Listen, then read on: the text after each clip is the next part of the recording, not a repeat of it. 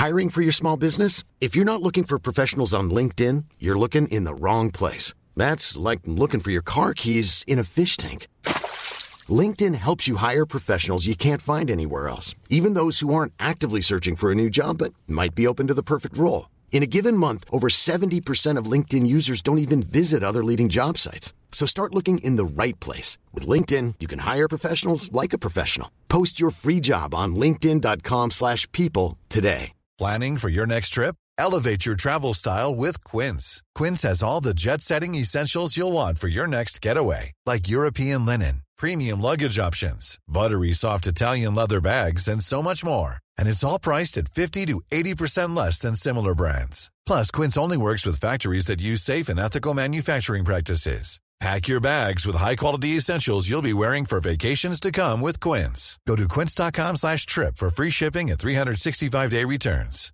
Hey, Dave. Yeah, Randy. Since we founded Bombas, we've always said our socks, underwear, and T-shirts are super soft. Any new ideas? Maybe sublimely soft. Or disgustingly cozy. Wait, what? I got it. Bombas. Absurdly comfortable essentials for yourself and for those facing homelessness. Because one purchased equals one donated. Wow, did we just write an ad? Yes. Bombas. Big comfort for everyone. Go to bombas.com/ACAST and use code ACAST for 20% off your first purchase.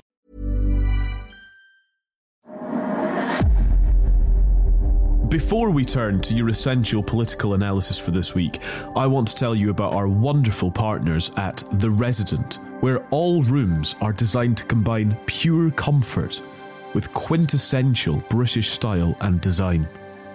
Whether you're escaping to London for a romantic break or visiting the city with friends and family, there's no better place to stay in the heart of the neighbourhood. Without The Resident, you might not get to experience London, and without The Resident, we wouldn't be here on Whitehall Sources.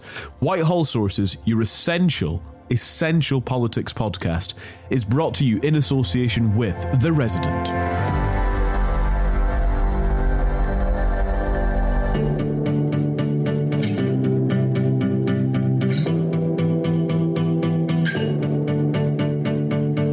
Our plan is starting to work. Now, some said this problem was insoluble, but in the 5 months since I launched the plan, crossings are now down 20% compared to last year. That's right, crossings are down 20%.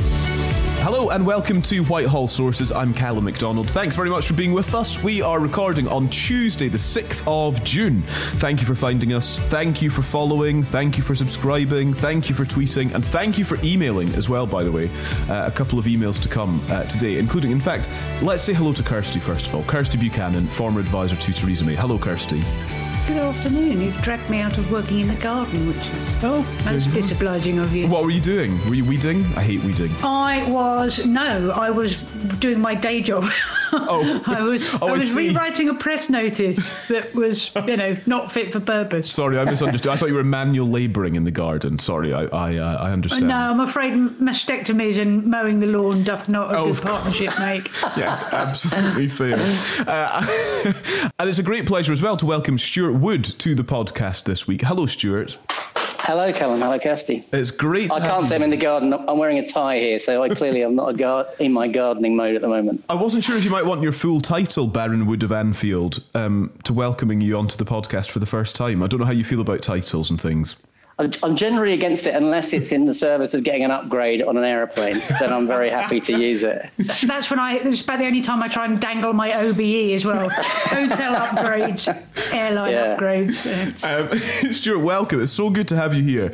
Delighted to be here. Thanks for inviting me. We always start with a new person, just to get a bit of a rundown of your CV. What have you done? Who have you done it with? And when was it?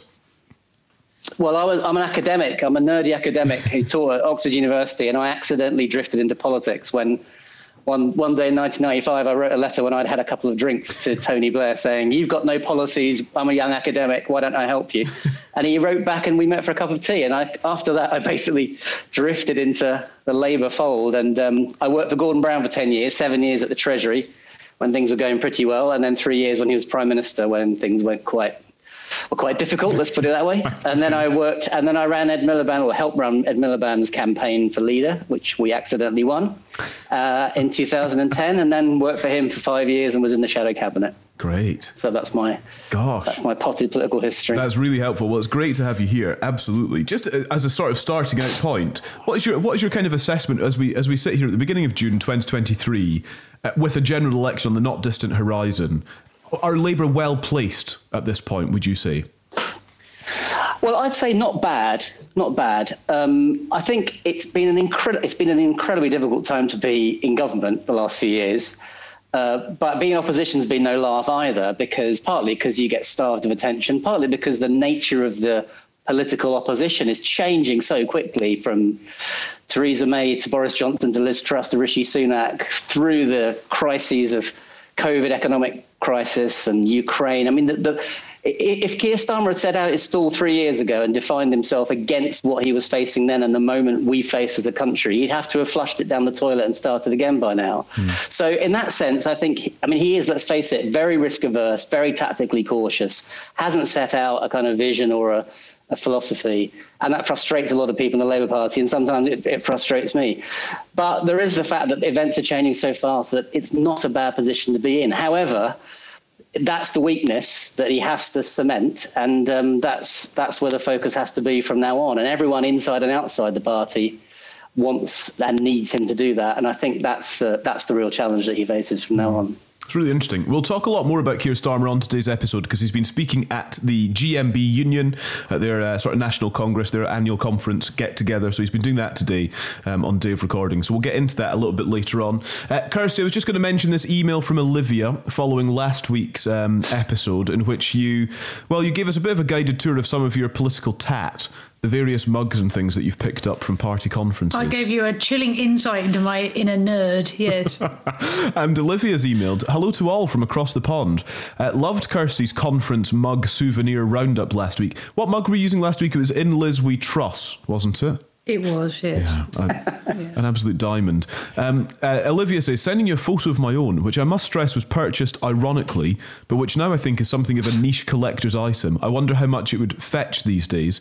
It's a white mug, and in a sort of one big love heart surrounded by many other love hearts are the words I love, and then beneath that, Theresa May. So there you are. You don't have that one in your collection, do you, Kirsty?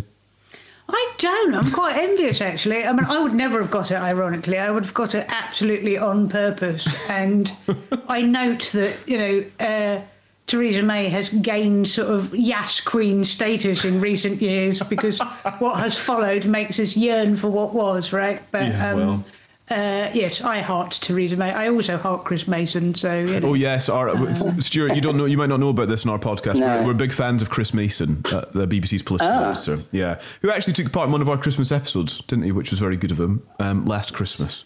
I agree. I'm a big fan. I'm actually a fan of Theresa May too. I think Theresa May fulfills one of the important things about prime ministers, which is the first act you do when you're not prime minister is crucial. And in her case, she went back to the backbenches and went back into public service. And I think, it may not be any solace because it was a very tricky time to be prime minister. She had a torrid time, but I think she gets a lot of respect for going back into the ranks and sort of digging down and starting, back where she started as an MP and doing it all over again. I think that's respected across the aisle, to be honest. Yeah, quite. And nobody Boris Liz likes a backseat driver, do they? But the other two are proving slightly harder to just go back and mind their own business. I saw Boris speaking in the Commons this week, wasn't he? He was doing some sort of chat this week. Am I right? Or have I imagined it? Maybe it was a rerun. I think isn't it? Unless I'm going insane, isn't it recess? Oh no, that was last week. That was last week. No, so it was. I'm sorry. When you're ill, everything just blurs into every week blurs into one. He was talking about levelling up. He was talking about levelling up, I think, potentially. Oh well, it's nice to see him give a speech for free. I know. Maybe they'll charge at the door for the Commons when he gets. My favourite journalist line of last week was Kay Burley one morning when Boris was furious about all this WhatsApp controversy. And Kay Burley said, Boris Johnson's source close to Boris Johnson says he's absolutely livid. He's currently in Las Vegas. And I thought that's absolutely perfect 2 sentences about Boris Johnson's time as Prime Minister for me. My word. I mean, goodness me. Right, well, great to have you both here, Stuart and Kirsty, throughout the podcast. So yes, we'll come to Keir Starmer in a bit. First, let's start with Rishi Sunak, who is off to Washington, D.C. this week. Indeed, he is off heading there on Tuesday evening for his first bilateral with President Joe Biden in the US Capitol. And it seems that really the focus of the day is going to be on artificial intelligence, which Rishi Sunak's already suggested he might try to set up some sort of international agency for the oversight of artificial intelligence in London. So that might come up with Joe Biden, I should think. First of all, should we just consider the importance of this? We place quite a lot of significance on these sorts of trips, Kirsty. Are we right to do that? Is this important?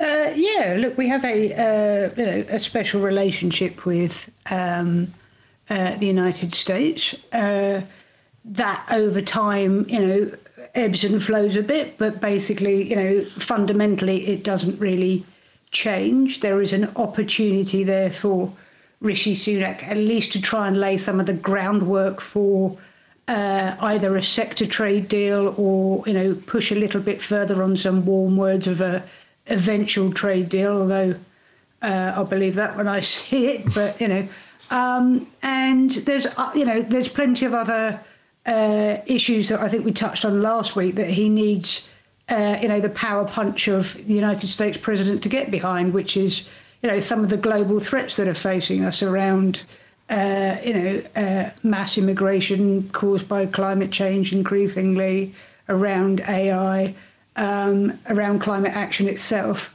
We saw Rishi Sunak trying to take some of those arguments to the European political community, which was Macron's baby last week, and now he's going to take it to the United States because, fundamentally, very little is going to get done on a global stage that, the United States isn't allowed to put heft and, more importantly, money behind. Stuart, come in on this. I know that you covered foreign policy, didn't you, with Prime Minister Gordon Brown, and a bit for Ed Miliband as well. Yeah, well, obviously I was in a shadow position for Ed, but yeah, for Gordon Brown, it was the time of the economic crash, and we also had 2 presidents. We had the end of Bush and the beginning of Obama. So, look, I think these visits. Look, the US is about to enter an election period, and of course, so is the UK. So, I'm not being cynical, but the main reason I think Rishi Sunak wants to go, of course, there'll be important things to announce on policy, and I suspect some sort of task force on AI will emerge from this in some way, for example. But I think the main thing is you want your prime minister, particularly a newish prime minister, to be seen with an American president looking comfortable with our, as Kirsty says, our most important ally talking about the big issues that the world addresses, and that's what this is all about.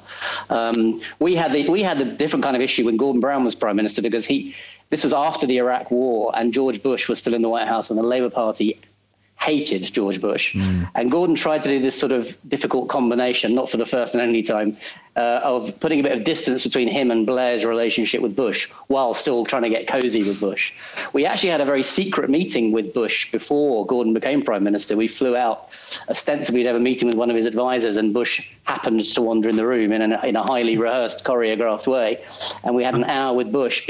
And the reason for that was that both Blair's team and Bush's team were really worried that Gordon and Bush wouldn't hit it off.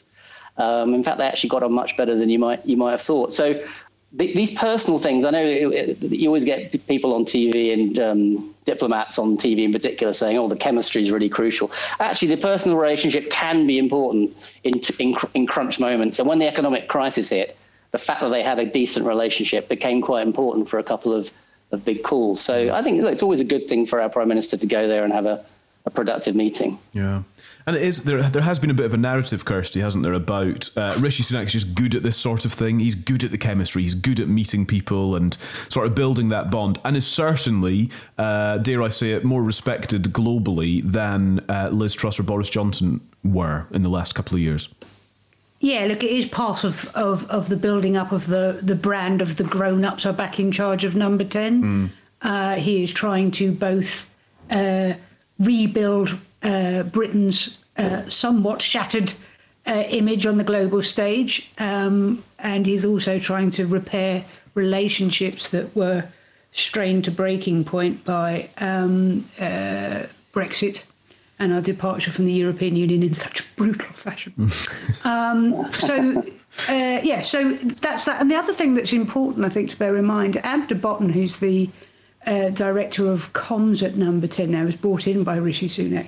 She's a broadcast journalist by trade, and she knows the power of images and delivers packages in a clever and grown-up fashion, as opposed to Liz Truss going, "Here's me under a Union Jack umbrella outside Sydney Harbour," or whatever. But and this is part and parcel of that. I mean, one of the images which will stick in the mind for a long time, I think, is that big, warm embrace between Zelensky and Sunak as Zelensky got off the helicopter, and all of this builds into this package of Prime Minister flying the flag for Britain, going out and being respected and delivering for the UK on a global stage, which after last year's psychodrama is, devoutly to be wished, I think.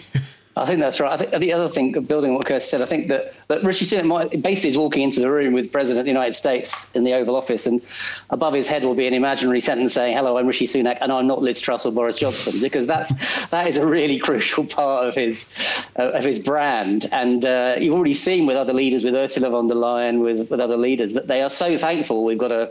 I'm not a fan, obviously, of Rishi Sunak's politics, but we've got a grown-up prime minister at the very least from an international point of view. And that's a big. It's a really stressful time, by the way, these visits. It would have been prepared for 6 weeks, 7, 8 weeks, maybe longer. The ambassador will be worried. Because you're totally right, Kirsty. It is all about the TV moments, really, and you're therefore at the mercy of Biden making some remark which will go down badly, or something going wrong, or you just don't quite know what will happen. And then there'll be this absolutely bizarre media obsession with things like the gifts that you bring and the gifts you get back. We had a nightmare because we had the most thoughtful gift in history, even if I do say so myself, which was we created this wooden pencil holder for President Obama to put on his desk in the Oval Office, which was made from the wood of a ship in the 19th century, which was combating slavery. So we thought this was a perfect gift. We put so much effort into it, and he gave us a plastic bag with 25 DVDs in it, which I still have on my shelf. You can't even play them in it. For those of your listeners and viewers who remember the DVDs, the Region 1, Region 2 were different kind of different playing systems. So American DVDs couldn't play easily in the UK. So that's why I ended up with them, because mine could. Anyway, the point is that for the next few hours, the only thing the press wanted to ask us about was the bloody gift, and the fact that we had a thoughtful gift and we just been given this bunch of DVDs. And it was such a problem that on the plane on the way back, the President of the United States called Gordon Brown through the cockpit of the plane, through the radio system, the cockpit, to talk to Gordon, to say, "I'm really sorry about the press coverage of all that." Because he obviously had seen it himself, being so it got to a terrible state, really, for such a trivial small issue. But it was part of the narrative of the Prime Minister, Gordon, not being able to do anything right and all that. But anyway, my point is all these things get bundled together, the really important stuff and the totally trivial stuff. Yeah, and it's also symbolic of the relationship, isn't it? It's a special relationship, but it's certainly not an equal one. That's right. Exactly. That's a good point. That's right. I'm just thinking of other moments. Theresa May holding hands with Donald Trump. That was a thing, wasn't it? Yes, I forgot about that. Look, I mean, look, when you're trying to arrange, a trip which has got Donald Trump involved in it, it doesn't matter how meticulously you plan it. There is basically a big orange hand grenade waiting to blow up at any point, and all you can do is grit your teeth and get to the other side of it. Yeah. And I mean, the holding their hands was one thing, which at least kind of mercifully overshadowed the bit where they stood next to each other after she'd held his hand to help him down the steps, where he proceeded to go on about what a great guy Boris Johnson was in front of her, which, not for the first time, if nothing else, was just spectacularly rude. Yes. But not quite as rude as walking in front of her late Majesty. But, but like I say, he was always just put your tin hat on and get to the other side. I think one thing that always strikes me, and this is really for both of you, is the extent to which actually the deals, the substance of these trips, aside from the gifts and aside from the hand-holding, the substance of these trips actually develops among advisors and aides and, having conversations over there somewhere before the sort of presidential/prime ministerial moment. Was that your experience, Stuart? In part of the choreography, in the build-up, in the weeks building up, was there a kind of working towards what will we announce? What is the substance of this trip? Oh, it was exhausting and quite fraught because, of course, every senior diplomat and civil servant wants a piece of the action. They want their slice of the moment between the Prime Minister and the President. So the agenda is massive in the civil service. And on top of that, you've got the political demands, particularly as you get near elections. In our day, you wanted to be a good photo with Obama, right? Because that was gold dust for you politically. Or I'm sure it wasn't quite the same with Donald Trump for Theresa May. But so you've got all these different agendas and balancing those in such a short space of time is absolutely crucial. Plus, you've got the embassy out there who are fantastic, but they always want to, pretty in an authoritarian way, choreograph exactly how it should go. And so you've got all these different behind the scenes stresses and strains about the agenda and what you should talk about. Plus, you've got the Prime Minister or President themselves wanting to talk about. George Bush, for example, Gordon used to go into a meeting with almost everyone, whether it was the owner of Wraith Rovers Football Club or the President of the United States. And he would basically tell them how the world economy should be addressed, the problems of the world economy should be addressed. And he'd have these. And George Bush used to say things like, I don't want to talk about economics, Gordon. You talk about that with my economics team. Let's talk about other things. Gordon didn't know what to do after that. So so you have all these little tensions as well as the pre-planned ones all thrown into the pot. In fact, just thinking about it brings me out in hives because it's such a stressful thing. Well, funnily enough, Me Too. We went to a hashtag Me Too moment. We went to Austria, and in the morning, we'd gone through the sort of media and we'd briefed the Prime Minister about the choreography of, the photo op with Kurz, who was then the Chancellor of Austria. I don't know if you remember Kurz. I do. Very young, tall, thin, problematic fellow. Anyway, so, and I'd sort of said, and Prime Minister, then we'll go into X room and the journalist will be brought in, the pool photographer will be brought in, and then there will be a photo, and then we will take them out, and then you and the Chancellor will be free to talk, blah, blah, blah, blah, blah. All sounding like I'm, totally in control and totally in charge of this thing. They get into this room. I'm about to talk to the, to signal to someone to bring in this, this pool camera. And Kurt says, everybody come in without any warning. And the entire, press pack burst into this room. And it's absolute bedlam, and then we can't push them out because... you can't lose your temper or get physical or anything. It's there's many a press trip where you can hear me going, "Could you just stand back, sir? Could you get back, sir?" And I'm gently trying to push some journo back a bit. And then they just completely filled into this room. So then they backed out into the balcony, which is where they were supposed to have a private conversation, and all the press came with them and all spilled out to the balcony. So we had devil of a time trying to get them out again. So. Great for the journalists. So the biggest problem isn't the relationship with the aides, although they do, they've got, their own agenda. Their agenda isn't to make your Prime Minister to look good; it's their agenda to make their leader look good, and those aren't always aligned motivations. But they're not the biggest problem. Usually, the biggest problem is can be the leader that you're visiting or hosting. Mm. It's really fascinating.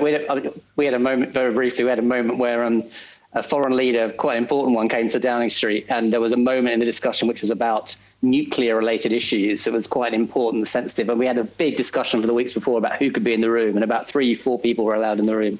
As that part of the discussion begins, everyone left apart from the 3 or 4 people. Just as the conversation began, the doors of Downing Street room swung open, and Gordon's children ran in. And then this sort of entourage of people who were supposed to be in charge, and the kids followed them, and we were having this discussion with about 10 people who definitely had not been security cleared in the room. Absolutely bizarre. I love Best it. laid plans. Yeah, exactly. Gosh, they're just chaotic, absolutely chaotic, these sorts of things. But, they are trying to achieve things. Kirsty, as you've already alluded to, there's kind of, Sunak is in pursuit of a digital trade deal worth billions, reports Politico, while he's stateside. The Times says that Biden's likely to offer a new critical minerals agreement to try to help UK car manufacturing. Also, Ukraine, I suppose, is going to be on the agenda. That's the other thing that's bubbling around, isn't it? Even today, the news of a counter-offensive really getting into action in Ukraine. Depends what source you're reading, but it sounds like there might be a bit of movement in Ukraine. And so that's surely on the agenda too. But artificial intelligence is up there, AI, which has become the talk of the town in the last few weeks. And I just wonder if this is something that is ripe for a new era of some sort of international cooperation, Kirsty. Can I just be forgiven for allowing a little bit of a Yas Boo Sucks moment here? Always. When I was with my good colleagues desperately trying to sell the Prime Minister's Brexit deal back in the day, I used to make an argument with many centre-right journalists who were, deeply, deeply opposed to compromising over Brexit. That actually, look, Brexit isn't an event, it's an evolution. And, once you are out, you are out. And all the emerging technologies will be able to create our own trade deals and forge our own path with the new partners. The traditional industries of which our trade is interwoven with the EU over 50 years, they are being replaced by new industries, by renewables. And AI was the one that that I always used to cite because along with the spectacular boom in new technologies for renewable energy, it was self-evidently one of those sort of places where you can it will come and you can forge your own path. But so to all of those MPs on both sides of the House who thwarted a compromised Brexit so that the country could be inflicted on 3 years of Tory psychodrama, this was precisely the point we were trying to make. That relationships aren't an aspect, and trade isn't an aspect. It grows and evolves, and that's and this is evidence of that. It does make me laugh though. So, look. Sunak is a tech head, and he has high ambitions, as many prime ministers do, who are tech heads, to make Britain the kind of global leader in some incredibly complex new industry. Yesterday, I was listening to a series on the radio, a terrible story about a woman who had taken her own life because all her benefits had been stopped because she was seriously ill. And hadn't turned up for a review of her work capability assessment. And then I see in the House of Commons today there's a debate, a backbench debate, about the appalling death of Errol Graham, who was a man who had mental health problems, and because he didn't respond to a review on his employment support allowance, all his benefits were stopped and he starved to death. He had no water, no heating, no lighting, no food, no benefits. And to hear, to sit on a grand stage like the United States and talk about Britain leading the global charge of AI and standing up to, the implications of that and terrorism and those that don't respect the international rule-based order of things like Russia and China, when we can't even get our support agencies to be able to share data and talk to each other, I just find, just bitterly, bitterly ironic, really. Yeah.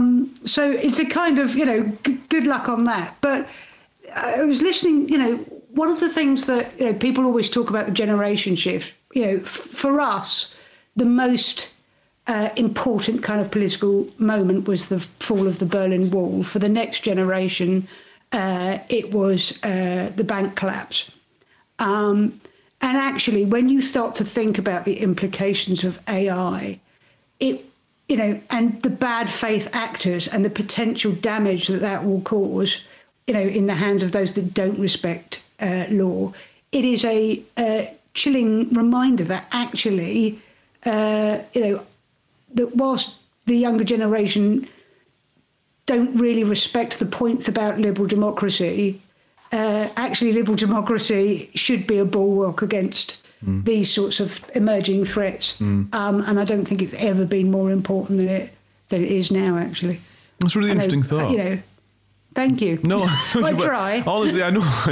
It is really interesting, and it's fascinating because of what you highlight about domestic technological disadvantage, trying to then get out ahead of a kind of international sort of technological advance. I noted as well, Stuart, that Labour today, Shadow Digital Secretary Lucy Powell, was due to speak at the Tech UK conference, saying Labour would put the UK at the forefront of global AI regulation. We would act quickly to set the standards for safe and responsible AI, influencing international regulation, attracting investment from those firms looking for guardrails and certainty, and protecting workers and consumers at home. So is there kind of consensus cross-party? It sounds like that AI is, as Kirsty describes, a kind of emerging threat that needs attention. Yeah, I think Kirsty's right. It's an issue that on the doorstep. I think most people will think it's not the issue of the day. But it's an absolutely massive issue, and it's very difficult when you've got an issue which is going to transform the way we live our lives, and yet people think it's beside the point given the other crises we face. I don't think there's any profit that comes from Labour trying to pick holes in the government's approach, partly because we don't know what the government's approach is yet, partly because I suspect the government, Rishi Sunak and Joe Biden, will announce some kind of approach which, if not exactly on the same page, will be similar and maybe joint in some way. And, it is an area like in telecoms where the UK has, a pretty good reputation of intellectual thought leadership and regulatory practice. There's no reason why we couldn't be some sort of leader of thought on this challenge in the future. So all of that, I think the other thing is that whatever you think of Brexit, there has been a challenge for people and for Britain in general, but particularly people who are pro-Brexit, to show that Brexit is not equivalent to retreating from the world stage. And if AI can be the opportunity for a Conservative Prime Minister to show that they're engaging and bringing people together in thought leadership, I think that's a good thing as well from a UK point of view. Also, from the government's point of view, it has the useful benefit of creating a distracting alternative future threat to the country than climate action.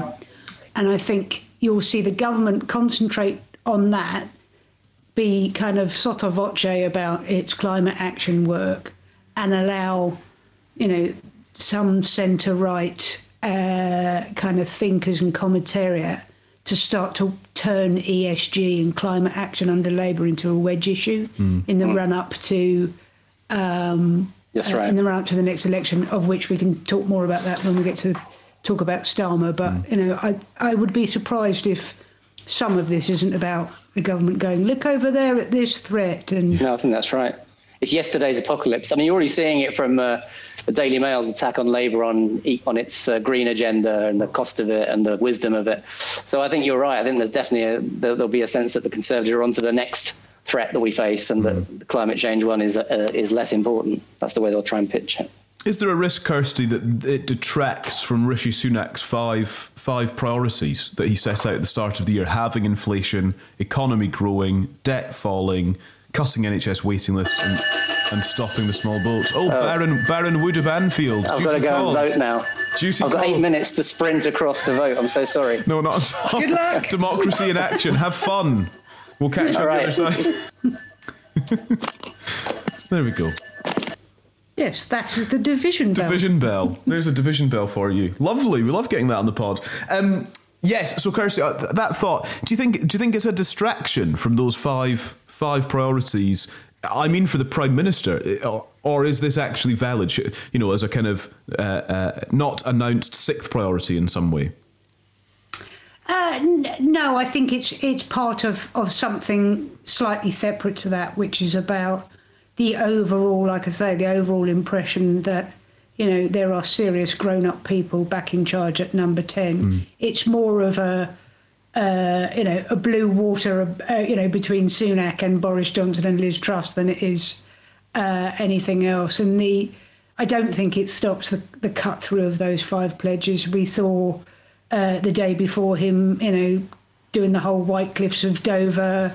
I am determined. I'm throwing more and more money at stopping the small boats, and it's beginning to have some impact. So I don't think. I don't think we'll see any let up in the hammering home of those five key messages, because that is that is the cut through. That is what they believe that they can show at least signs of going in direction by the time they get to the next election. So this is about saying, look, we are treated seriously again. I'm a serious politician on the global stage, and at home, these are my priorities because they're the people's priorities, and I will deliver at home and be treated with respect and, like a grown-up abroad.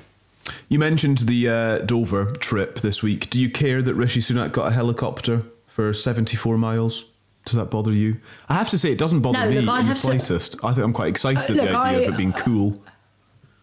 I have to commute on a train, and the Prime Minister is quite a busy person. Yes. Having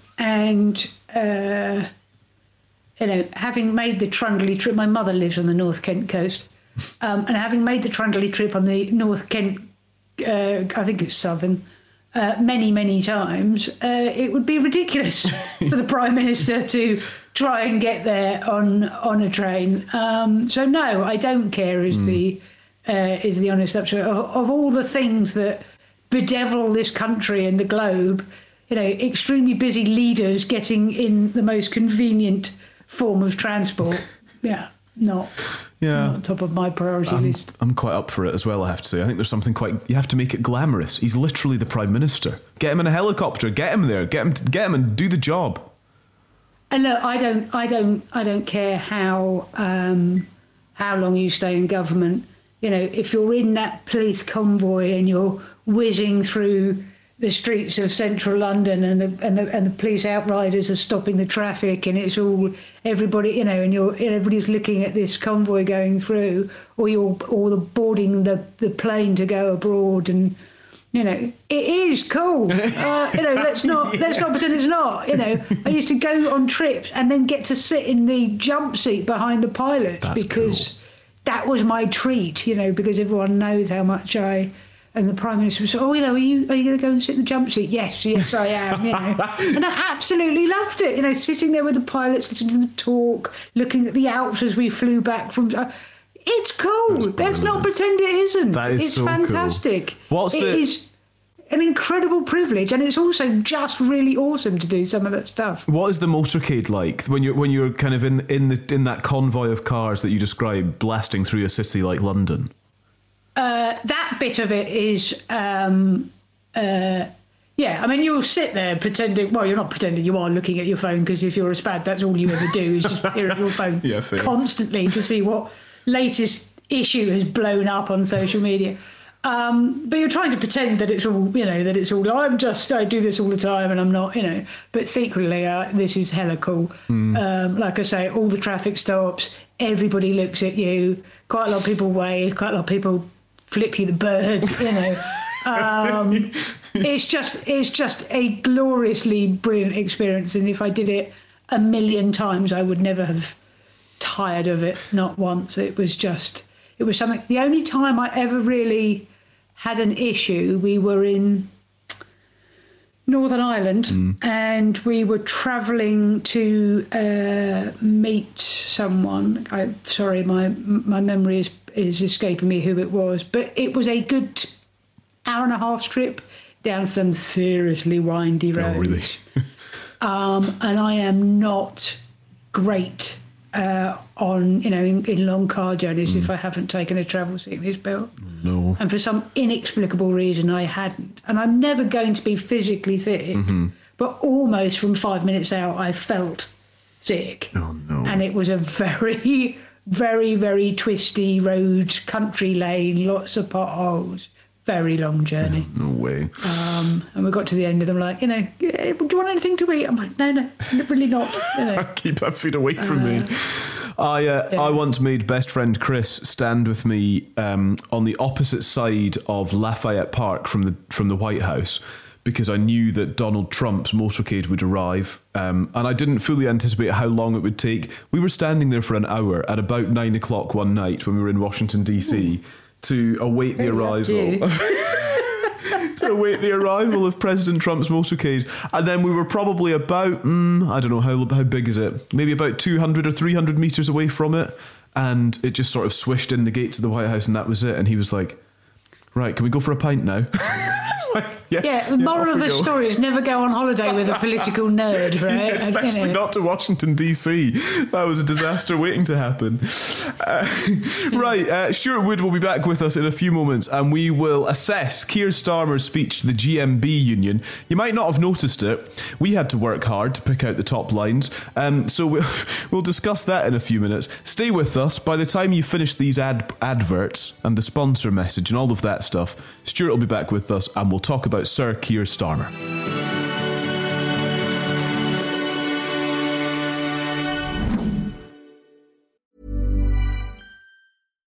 One size fits all seemed like a good idea for clothes. Nice dress. It's a t-shirt. Until you tried it on. Same goes for your healthcare. That's why United Healthcare offers a variety of flexible, budget-friendly coverage for medical, vision, dental, and more. So whether you're between jobs, coming off a parent's plan, or even missed open enrollment, you can find the plan that fits you best. Find out more about United Healthcare coverage at UH1.com. That's UH1.com. It's that time of the year. Your vacation is coming up. You can already hear the beach waves, feel the warm breeze, relax, and think about work. You really, really want it all to work out while you're away. Monday.com gives you and the team that peace of mind. When all work is on one platform and everyone's in sync, things just flow. Wherever you are, tap the banner to go to Monday.com.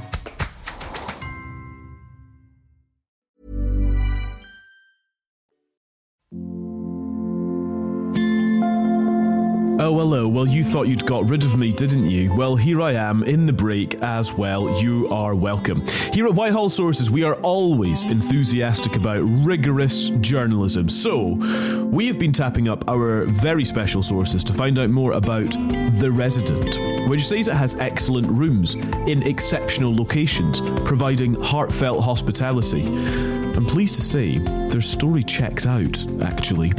Here's one of our sources, Bossman56, who says, just spent 3 days at the Resident Covent Garden. Room was excellent, so were the staff. The room and the hotel, clean and tidy. Staff were friendly and very efficient. Will be going back soon. And in the interest of double sourcing, it's just what we have to do as rigorous journalists. How about this from Gufton, which I assume must be a code name. The best hotel I've stayed at in London. The customer service was unsurpassed from the moment I walked in the door. It actually all makes us very proud to be supported by The Resident on Whitehall Sources. And you can join The Resident online. Go to residenthotels.com. And if you all do that, they'll actually just be very pleased with us. So go to residenthotels.com. Thank you.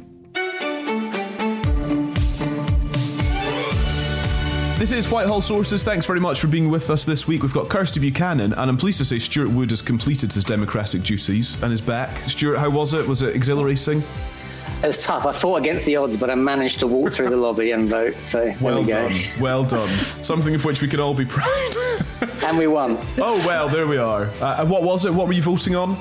On the retained EU law bill about the abolition of all laws under the EU to be replaced by future regulations. First time I ever voted in the Lords, I was like a kid coming to London for the first time. You know, I had no idea where I was. And I walked through and I asked a Tory peer which way I should vote. And he said, come with me, young man. And I almost walked into the wrong lobby. If we'd have lost by one vote, I would have been kicked out straight away. That is dynamite. Right, good. Well, welcome back. Welcome back. It's good to have you there. Thanks as well. By the way, get in touch with your emails, your questions, your own analysis as well. hello@whitehallsources.com is the email address if you want to get in touch. Right, we've done Rishi Sunak abroad. Let's talk about Keir Starmer at home. Keir Starmer's been talking to the GMB union at the annual Congress in Brighton. He's had what's been described in The Guardian as a warm reception for the party leader. He's promised to use public procurement to help create unionised jobs in the UK, is the top line The Guardian's gone for.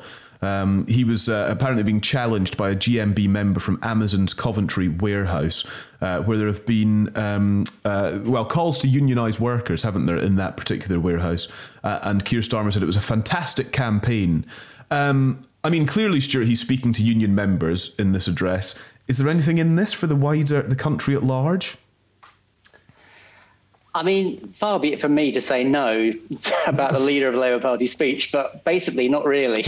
I mean, it's one of these speeches that you have to give. It has to go well. There's a lot of formula that you need to do if you're a Labour leader talking to a serious senior trade union audience. You have to have, the language of it can't be too left-wing Islington-y. It can't be full of socialism and that stuff, but it also can't be full of Blairite speak about progressivism and New Labour. I bet you that speech doesn't say the word progressive or the term New Labour at all. But it will talk about working people, and it will but it will cast the Labour project as essentially for working people. And on the whole, the relationship with the unions is pretty decent, I think. And so the speech is a lot of talk about the DNA of the Labour Party being to restore the lot of working people, and he also needs to say a couple of things which he can then brief overnight as having spoken in a tough way to a union audience, because that's part of the strategy for the rest of the electorate. You need to hint at an agenda without spelling things out too much, because it's important to lay down a couple of markers. So all of those things he did, and he tackled the controversy at the moment about where the GMB said yesterday or the day before that the Labour Party shouldn't be giving up on oil and gas too quickly. Exactly. So he talked in a sufficiently general way to embrace both a sort of more green approach, but also saying we're not going to run down dependence, whatever we think of our dependence on oil and gas in the very short term. So I think it was one of those speeches which touched a lot of bases, and then you move on. I don't think it's not a place where Keir Starmer's going to lay out any roadmap or anything like that. I've got the transcript here. I can't find any mentions of progressive or New Labour. Yeah. I found progression, but that's in the context of a fair pay agreement. Here we are. So we will strike a fair pay agreement for every care worker in the country. We'll get you around the table, and the deal you make will set a new floor, a higher floor, with more progression, more training, more rights, better standards, and yes, fairer pay, a fair deal for our carers. That's what people clapped for, and that's what Labour will deliver. Yeah, so just laying a few flat petals on the floor, really, for a union audience, showing that actually Labour will be serious about a more coherent approach to strengthening union powers, but without saying what those powers would be. Someone on the left of the Labour Party once said to me that the word progressive is only used to describe nasty diseases and terrible music, and that should never be used by a Labour politician. I thought that was a classic position. That's very nice. Kirsty, I'm trying to think if there's a kind of conservative comparison to a sort of union audience. That, as Stuart was describing, that this the speech you have to give. You kind of drop a few little sweeteners here and there, but it's nothing sort of really concrete or with much depth. Not for the Prime Minister, but increasingly for those that wish to be the next Conservative leader. There's any number of centre-right splinter groups that you can go and talk, maximum Tory at.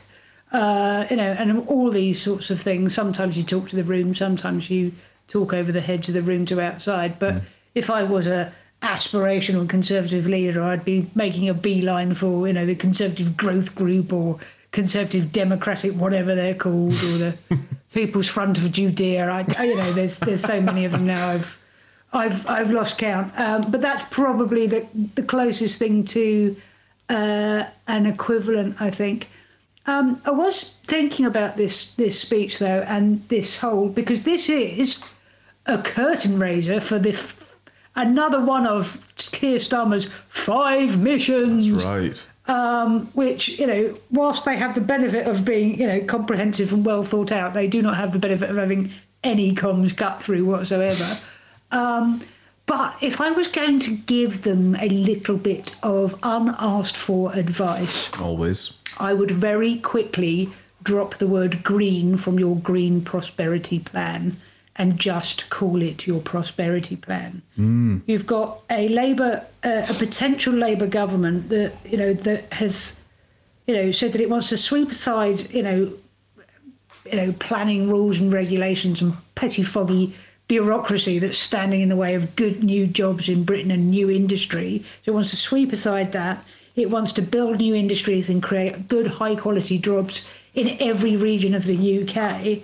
And it wants to grow the UK economy, right? As opposed to the Conservatives, who are too frightened of their own backbenches to do anything about planning reform at the moment because they can't get it past their own MPs. They have no plan for jobs or growth, and they're too busy cleaning up their own mess to start to actually concentrate on growing the economy. So that's kind of where I would position the prosperity plan, and I would drop the word green, because the more you create it as a climate action, they think there's two virtuous arms to this, right? There's the climate action virtuous arm and there's the job creation virtuous arm. Unless you want to make this a wedge issue, drop that bit of it. Let's just take that as a given and just concentrate on this being a means to an end. If I'm looking for a job, I don't care if it's in a wind farm factory or a car manufacturer. I just want a good quality job, right? It has the upside of saving the planet, nice, but actually you're going to walk yourself into a wedge, a comms wedge trap if you carry on banging both of these drums. Do you think the election will be fought on green credentials of either party? This was a kind of conversation I was having informally after the North Sea comments that appeared in the Sunday Times a couple of weeks ago from Keir Starmer that have been somewhat sort of rolled back by Anna Sarwar, the Scottish Labour leader, among others. I'm just wondering to what extent the climate crisis, climate emergency will play a part. I think cost of living and, one's own feeling of economic prosperity or otherwise is going to be the dominating factor. But I wonder if what you're saying there, Kirsty, is if you tie them together, this is why I say it's a trap, right? Because in the reality, the Conservative government is committed to the same net zero ambitions that the Labour Party, different timetable, but the same ambitions, and will continue to invest in renewable energy because it would be insane not to create better energy security and create new jobs in this. So they'll be doing, broad brush, roughly the same things. The big difference is the Conservatives won't talk about it. And like I say, I'm slightly of the mind that the AI is to distract and say, look, this is the real worry, forget this, and then they will allow their commentariat and their outriders to talk about the green levies, the green costs of Labour's green plan, because actually all polling says everybody cares about climate action, but no one right now in a cost of living crisis can afford to pay for it. Exactly. Heat pumps are deeply, deeply, deeply unpopular. Yeah. Electric vehicles are very expensive. There's not enough infrastructure to support them, and they don't drive you very far. So the more that you walk into this being, like I say, an issue around renewables and speeding climate action, the more you're going to walk into that trap of the Conservative commentariat being able to say, OK, it's easy for Starmer to make these pledges, but you, the British public, will be paying for them through the nose. I mean, I'm not sure I agree with Kirsty in that, to be honest. Firstly, I think that you've got Keir Starmer and Labour have to talk about growth in a different way to the Conservatives, and green growth is a way of showing that you have a different approach. And I agree the word green is going to be used by the right to say green equals tax, and they have to deal with that. That's totally right. But I think you need to have a quality of a Labour approach to growth, which is different. You have to seriously sort of demark it from the way that the Tories would approach it.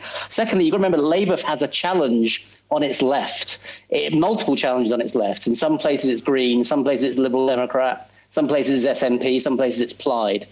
And this connects to and so they have to shore that up. And the third thing, I don't know if anyone saw the More in Common. Luke Trill's organisation, More in Common, did a polling on millennials and the hemorrhaging of under 40 support for the Conservative Party, which he, as a Conservative supporter himself, I think thought was quite alarming.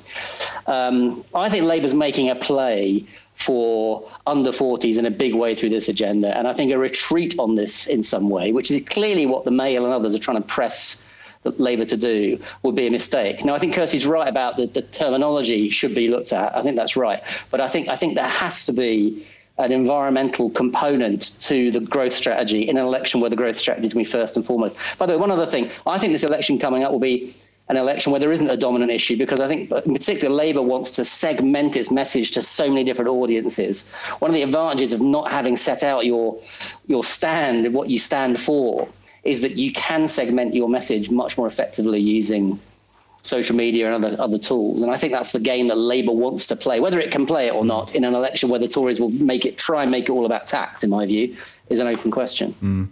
The issue about under 40s turning away from the Conservatives because they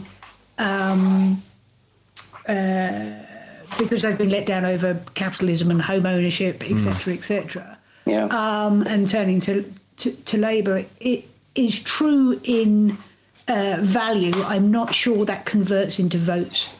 And because Starmer is, a relatively unknown quantity, my personal view is, I would stick more on the kind of, we've got a plan for jobs and growth. The Conservatives haven't.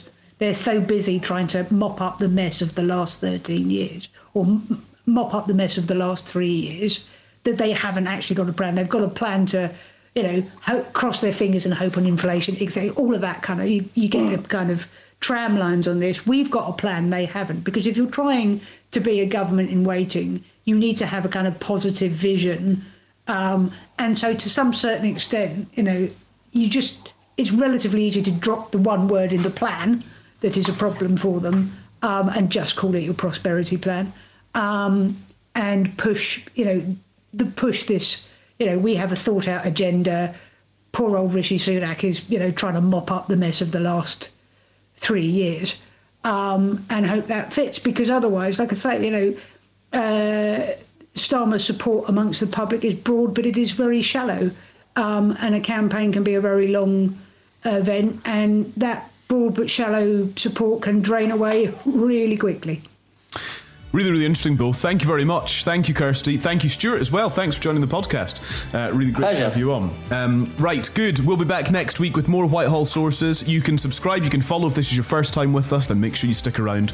We'd love to have you there. And you can email in the interim. We'll read your email out on next week's episode. hello@whitehallsources.com is the best way to get in touch. We'll be back again next week, so until then, goodbye.